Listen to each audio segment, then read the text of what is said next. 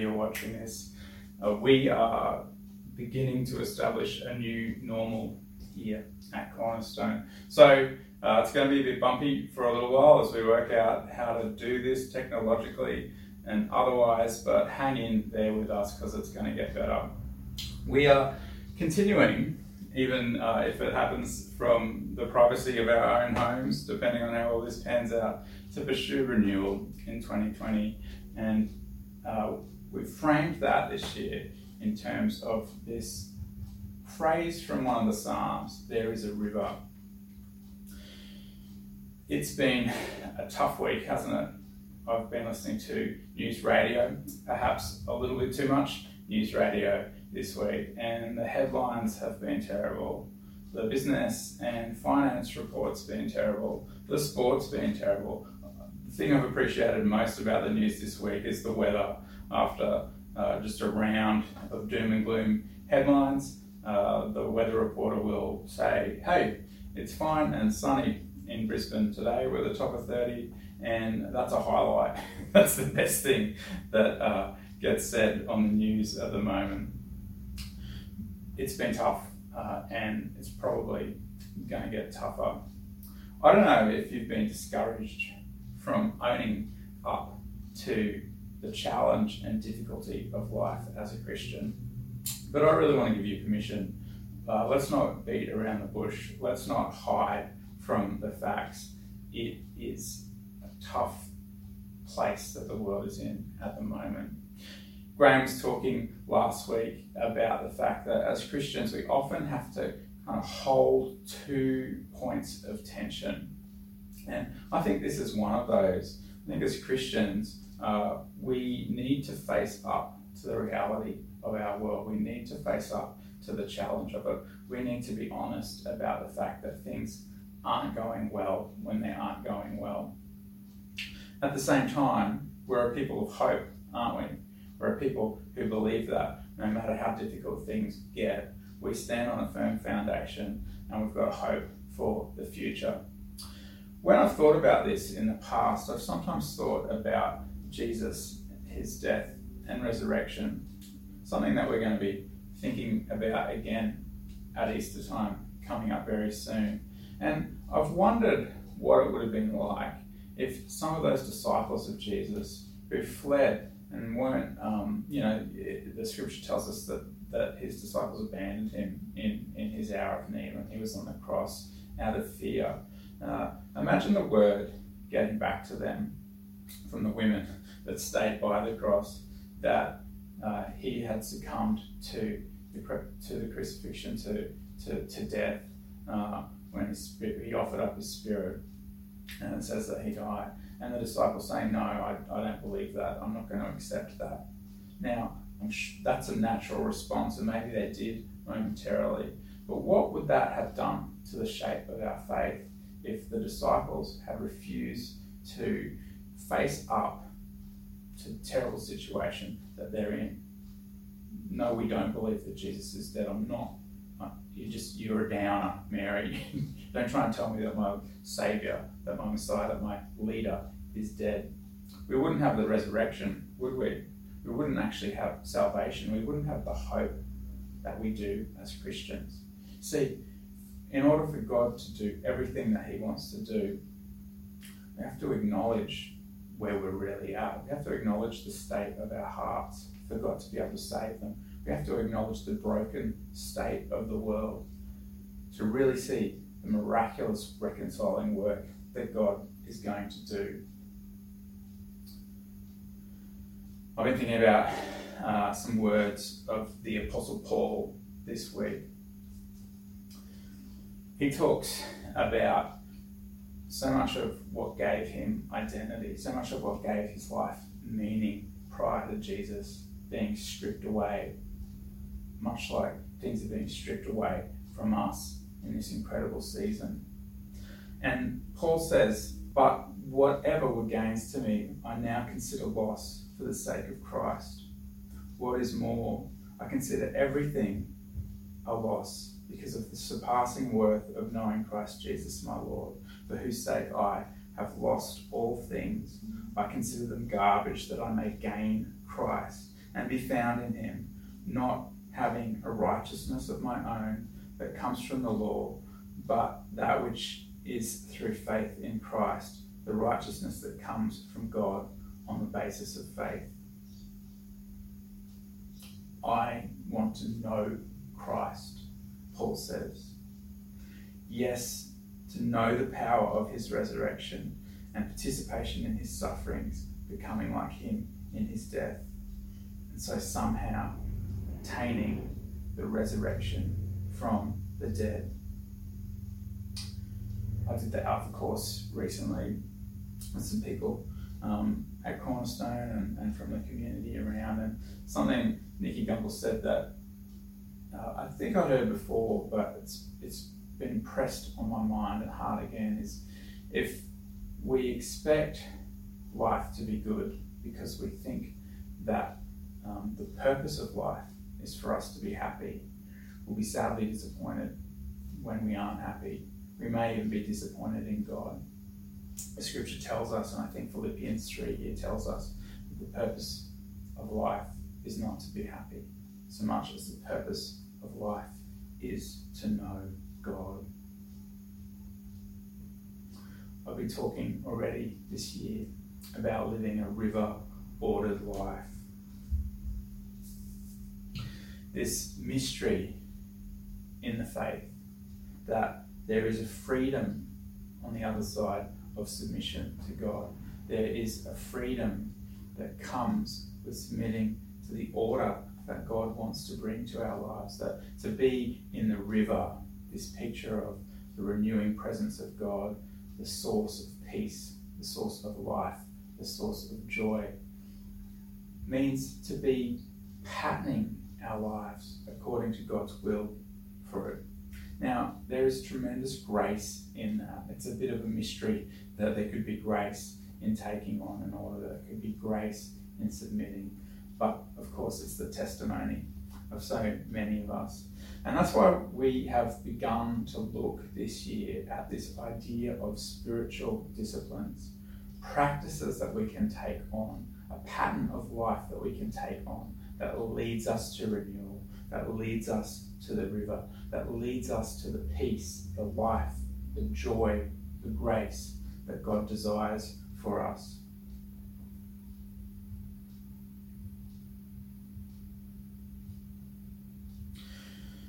When Jesus is approached by some religious leaders of his day, they're trying to catch him out.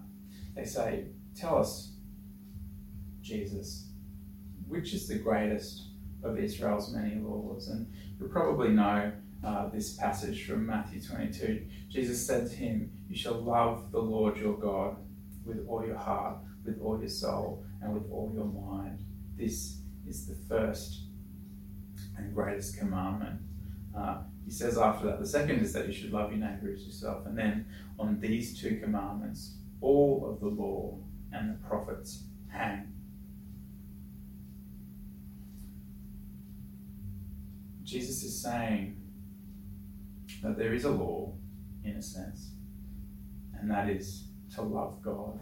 And that's what we are believing that looking at spiritual disciplines can do for us. It can help us to love God. It can lead us to him as the source of life and the presence of God, the river that we've spoken of. Somebody who's written and thought quite a lot about spiritual disciplines is a guy called Richard Foster, and he's written a book.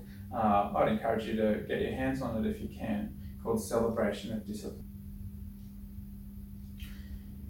Richard Foster says this: "A farmer is helpless to grow grain. All he can do is provide the right conditions for the growing of grain. He cultivates the ground, he plants the seed, he waters the plants, and then the natural forces of the earth take over, and up comes the grain." This is the way that it is with spiritual disciplines, says Foster. They are a way of sowing into the Spirit. By themselves, he says, spiritual disciplines can do nothing. They only get us to a place where something can be done.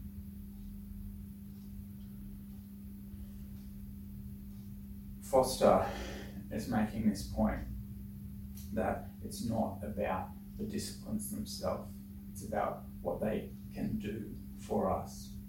I think about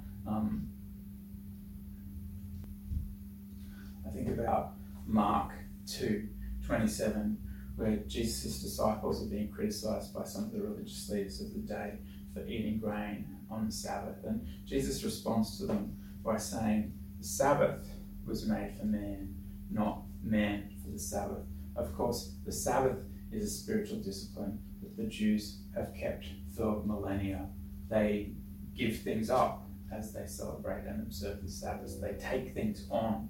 It's not something that doesn't have a pattern to it. It's not something without some degree of discomfort and rigour. But God established and instituted the Sabbath because he knew that it was good for people. What Jesus is saying is the intent of the Sabbath is for people. God understands or sees that it's good for people. He wants people to enjoy everything that the Sabbath can bring, everything that the Sabbath can offer them. The thing is, our sinful hearts can twist these things. We can lose sight of the fact that if God wants it for us, it's because he loves us and because it's good for us. Jesus was saying to those religious leaders what Rick Watts has said, the law is made for people keeping, but when we get it wrong, we think that it's all about law keeping. Laws are for people keeping. People aren't for law keeping.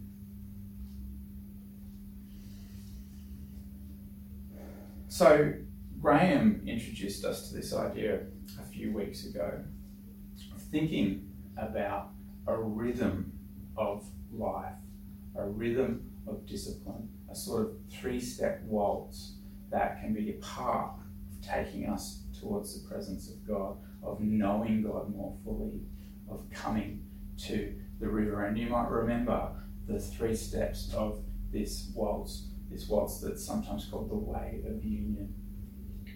The first involves purging our lives of things. I've told the story to explain this 3-step waltz of a bachelor anticipating his bride moving into their home. I've told the story trying to explain this waltz of a bachelor in anticipation of his wife moving into his apartment with him, looking around his apartment and realizing that much of the way that he's decorated it has to change. Many of the things that he's given pride of place to in the living room and the bedroom aren't going to suit life together with his new wife. And so he realizes he has to take his football posters down. He realizes that his gaming console, which dominates the living room, isn't going to be appropriate in their life together. So he begins to get rid of things. He begins to purge his apartment of things which maybe aren't going to be necessary for the season ahead as a married man. And the apartment begins to take on more of the shape of a blank canvas so that when his new wife moves in, they can begin to decorate it together in a way that is going to work for them in their life together. That's like the second stage of this 3-step waltz, consultation. So in the same way that this bachelor would say to his bride-to-be or his bride, what should we do in this space that I freed up by getting rid of my pinball machine? Illumination involves asking God in a variety of ways how we should shape our lives once we have made room by purging. Finally, going through these 2 stages, we prepare the shape of our lives for renewed union with God. That's the way of union, the 3-step waltz. Now, Richard Foster, who I talked about, has engaged with these ideas, and he's talked about 12 spiritual disciplines. Now, as you look at them, you'll see that maybe some of them are more purgative, some of them are more illuminative, what a mouthful. Some of them are perhaps more unitive. These are the 12: meditation, prayer, study and fasting. Simplicity, solitude, submission and service. And finally, confession, worship, guidance and celebration. Now, where we are at this moment in history, I spoke about last week, is kind of forcing a kind of purgation on us. We are having things stripped away from us. We maybe don't even have the opportunity to purge our lives of certain things that we've valued that have become a part of our lives. They're actually being taken from us. So we might look at this list, and for some of us, simplicity might be being forced upon us at this time. Maybe our budgets are going to begin to suffer in the coming weeks. We're going to have less money to spend. We're going to have to simplify our lives somewhat. We're not going to be able to drive all over the city doing the things that we've done for fun and for business, that sort of thing. The pattern of our life might tend towards a type of simplicity in this stage. Many of us are going to experience, and maybe are already experiencing, a new season of solitude, particularly those of us who live alone. Our social lives are being disrupted. There might be some extent to which we have to submit to authority to a new degree, to a new and strange degree, to obey authorities who are asking us to take extraordinary measures to give things up. We might also, at some stage, be compelled to acts of service that haven't been a part of our life, just so that we can get by, so that others can get by.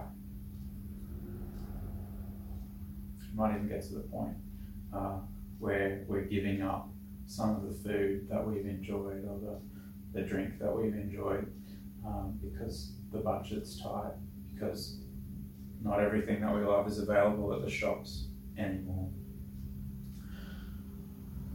Even if it's the case that some of these sorts of disciplines, these more purgative disciplines, almost being imposed on us, I do think it could be useful to give them over to God. So if there's a sense in which it seems like something's being taken away from us, something that we've loved, something that we've enjoyed, whether that's socialization, the company of other people, whether that's, the Friday night takeaway that we've become accustomed to eating.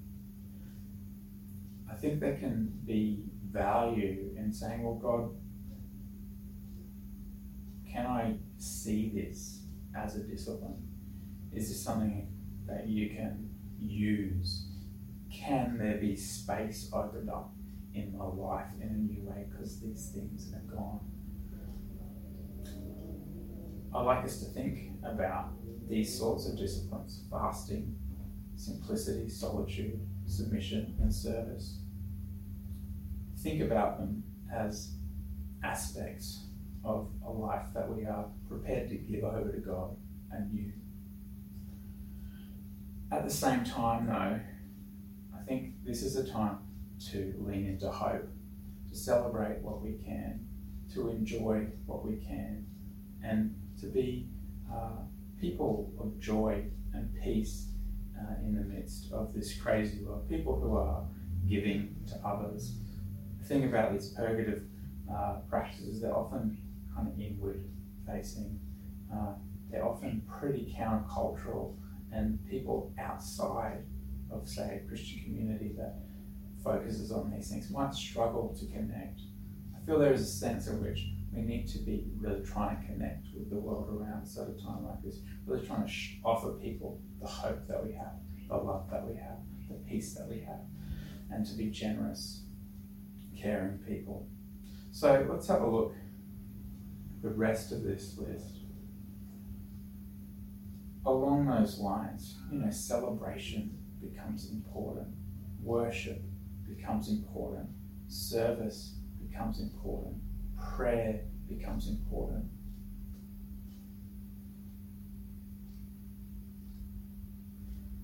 challenge that I'd like us to take up in the coming weeks and months is to think about our lives and think about where some of these disciplines might fit in. And over the coming weeks, we're going to have a variety of preachers and teachers lead us into these in more detail, like sort of pick one and look at what Scripture says about it and talk about their personal experience of that discipline.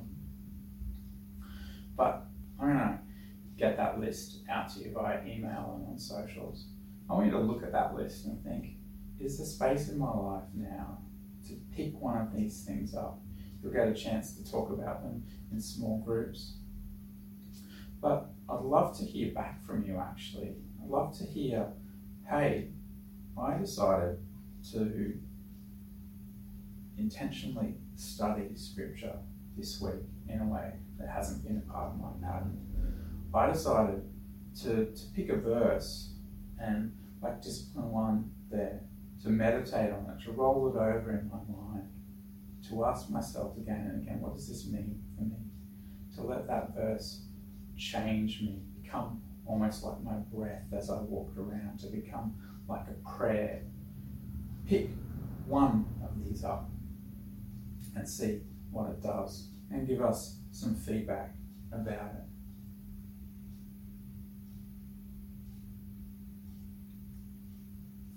Okay. Our heart in this is that you might come into life more abundant. Jesus talked about those who would hand their lives over to him, having streams of living water flowing out of them. That's the picture that we're picking up on this year, that God wants us to live in the river of his blessing, in the river of his presence, that God wants his blessing, his presence to flow out of us because we're his people who live in his presence. I just love the psalm that this phrase comes from, Psalm 46. It says, God is our refuge and strength, an ever-present help in a time of trouble. Therefore we will not fear, though the earth gives way. Doesn't it feel like the earth's giving way at the moment? The mountains might fall into the heart of the sea, and though its waters would roar and foam, and the mountains would quake with their surging. God, there is a river whose streams make glad, the city of God, the holy place where the Most High dwells. God is within her, she will not fall. God will help her at the break of day. Nations are in uproar, kingdoms fall. God lifts his voice, and the earth melts. I'm going to read that again. God is our refuge and strength, an ever-present help in time of trouble. Therefore we will not fear, though the earth give way and the mountains fall into the sea, though its waters roar and foam and the mountains quake with their surging. There is a river whose streams make glad the city of God, the holy place where the Most High dwells. God is within her, she will not fall. God will be her help at the break of day. Nations might be in uproar, kingdoms might fall. God lifts his voice and the earth melts away. I want you, I want us. The world needs you. The world needs us to be those people who live in that river, to be those people through whom that river flows. I've talked about in the past how it struck me that there's not really a river in Jerusalem, the city of God where the Most High dwells. You know what? The Most High dwells not in a city so much as in a people, and the Most High dwells in you. You are that river. People in the world need you to be that river. Your neighbours are going to be looking for hope. Your neighbours are going to be looking for consolation. People at work, people at school are going to be frightened. They're going to be wondering what it's all about. They're going to be wondering where life is going to go. You have the answer. You have the hope. Hey, I want to pray for you.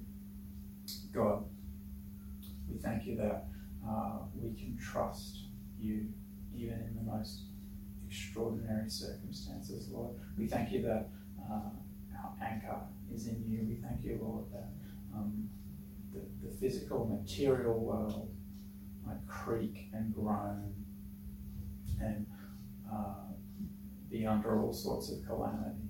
But we, Lord, are people who have our hope and our reality anchored in eternity.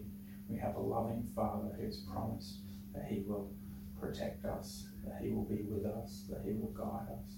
You will protect us. You will be with us. You will guide us.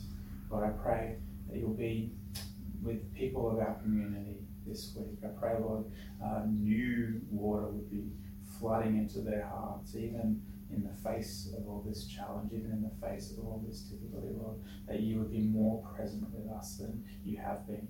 Lord, that by the people in this community's willingness to be your vessels, you would be more present in their worlds through them.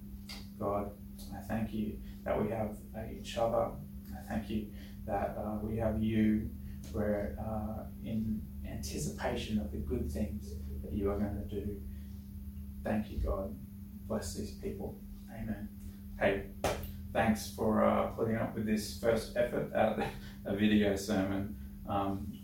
Love to hear some feedback and look forward to connecting with you however we're going to do it in the coming weeks.